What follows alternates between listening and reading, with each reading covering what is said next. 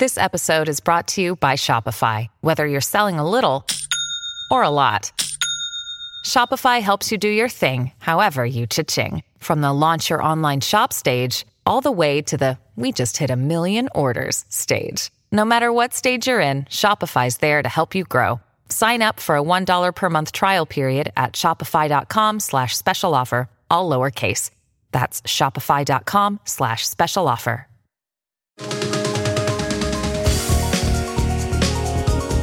We all post things on social media in the hopes of making ourselves look better, but there's a risk, especially over the last year, of going too far and looking tone deaf.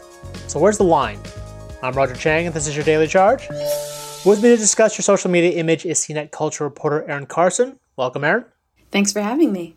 So, at least in the pre-pandemic world, posting photos from your last trip or that fancy dinner was pretty par for the course, but things have changed over that last year, right? They have, and it's kind of important to remember that we've long had this awareness that there is wealth in the world, right? This is not news to us, but social media gives us this window into it that, maybe we haven't had in the past, particularly depending who you follow. And for some people, it can be aspirational to look at all the kind of big, cool things that people are doing.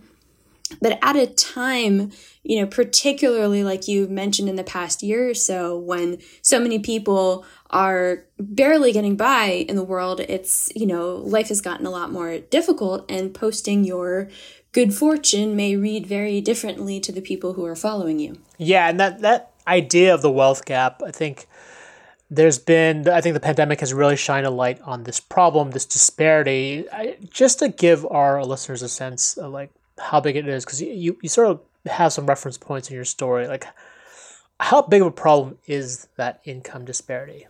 Yeah, so I think that, one of the stats that kind of stood out to me the most was there's some data from the Urban Institute that basically said between 1963 and 2016, families in the bottom 10th percentile of wealth went on average from having nothing to going about $1,000 into debt. Now you can contrast that with families who are in the top 1%, and they saw their wealth grow about sevenfold in that same time period. Right. So as the poor got poor, the rich got way, way, way richer. So that dynamic, plus the fact that there was a pandemic, that really did result in this huge change in the attitude towards some of these posts, right? Exactly, right. It's, a situation that was kind of pre-existing before we hit this really difficult economic time, and that's just exacerbated it even further. And you note in your story that sometimes showing off your wealth, or I guess even the perception of wealth, can be completely unintentional. I don't know if you could give me some examples of folks who've gotten into trouble for doing so. Celebrities in particular seem to get themselves in trouble for this all the time. And I think part of it is just that these are people who are living in a different context, kind of different, social circles and strata and whatnot. So a couple of examples, you might remember toward the beginning of the pandemic, Ellen DeGeneres kind of got into a flap because she compared being in quarantine to being in jail. And people were like, wait a minute, you live in a mansion. And this is coming at a time when you have people who maybe are living by themselves or living in very small apartments or don't have an estate to wander around. There was another incident a little while ago with Chrissy Teigen, who is telling a story on Twitter about how she and, husband John Legend had accidentally ordered a $13,000 bottle of wine, which is the kind of accident that might clean out somebody's entire savings if that happened to them somehow. So, when this kind of thing happens, even for celebrities who are or have been well-liked, it can really rub people the wrong way. Yeah, and just, I guess, generally, there are some, basic examples of ways where you show off your wealth without realizing it? Yeah, I think it depends a little bit because wealth can mean a lot of different things. And so it might just be like, hey, you got like a new car or something, you're really happy about it, or you had the chance to take a vacation, or maybe it's like the brands of things that you're buying, whether you're buying the house brand or a brand name or whatnot. And so, you might be posting something on social media that for you seems pretty normal or run of the mill, but for somebody else might be a reach economically.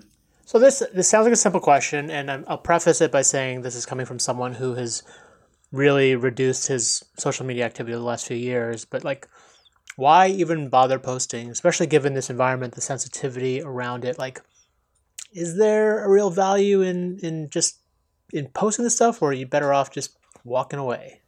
It's a good question, and I think that part of what it comes down to is audience. And ostensibly, part of the point or some of the function of social media is you might want to keep friends and family up to date on what you're doing. And hopefully your kind of inner circle of people, of friends and family, like they want good things for you, right? They're happy when something good happens. But at the same time, that doesn't mean that you shouldn't be conscious of the context in which you're posting and who is seeing your posts. So, it kind of comes down to a personal decision, but I think that that's a kind of a key factor to keep in mind and ask yourself, like, do I need to post this? Is there another way to kind of go about this and maybe keep the people that I want to be in the loop without, putting it on blast to everyone. Right. And I know there are still folks who are conscious of the kind of image that they're presenting on social media. And your story actually brings up a really good point about the anxiety that builds up when, the version of you that you present yourself on social media doesn't match up with your real self. Like, can you talk a little bit about that? I spoke with some researchers who did this really interesting study on that whole idea. And basically what they found is that people who felt that their Facebook profiles were a more authentic portrayal of themselves actually had a higher level of self-satisfaction.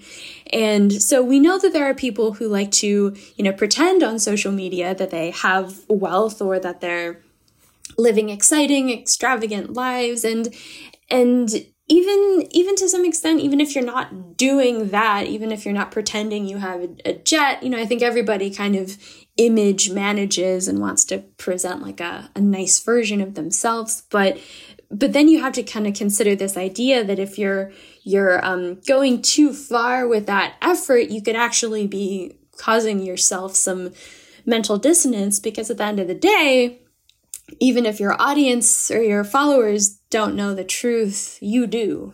Right. And that's something that obviously would stick with you.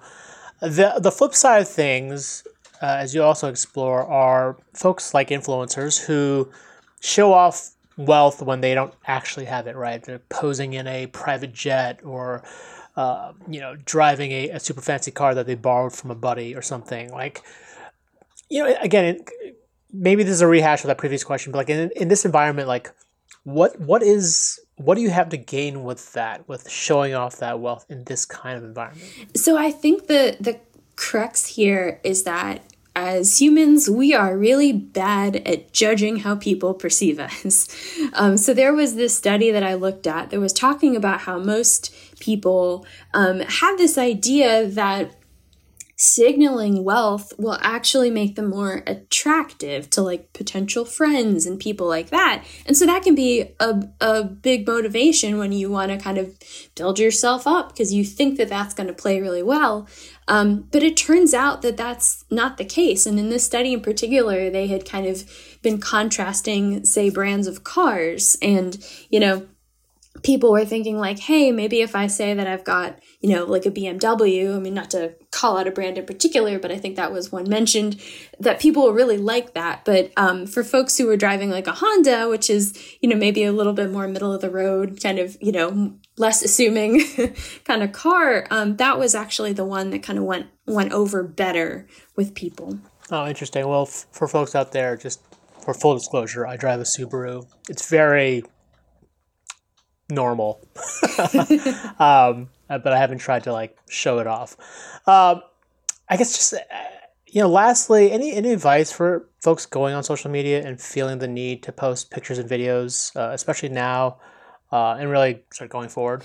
Yeah, I think that, it really comes down to these two factors of audience and context. And, none of this is to say that you have to hide or be ashamed, if something good happens, you get to do something cool. But maybe if you're in a spot where you, for example, buy a car in the middle of, an economic crisis, maybe send that photo to like your mom or your best friend or a much more closed kind of circle instead of kind of like I was saying, blasting it out to people, because you just really don't know who's watching and how that's going to come across to them. And so it's just a matter of like maybe a little bit of restraint, a little bit of sensitivity for your audience. No, that's really good advice. Just doing a little bit of extra work to figure out who you're actually sharing it to, whether it's a private network or heavily adjusted privacy settings on social media. I think that's a smart move. Erin, thank you for your time. You can check out her story on cnet.com. If you have any questions, hit us up on Twitter @TheDailyCharge or sign up for direct text messages from me by heading to cnet.co/dailycharge. And if you like what you heard, please rate and subscribe to the podcast. It really helps us out. For The Daily Charge, I'm Roger Chang. Thanks for listening.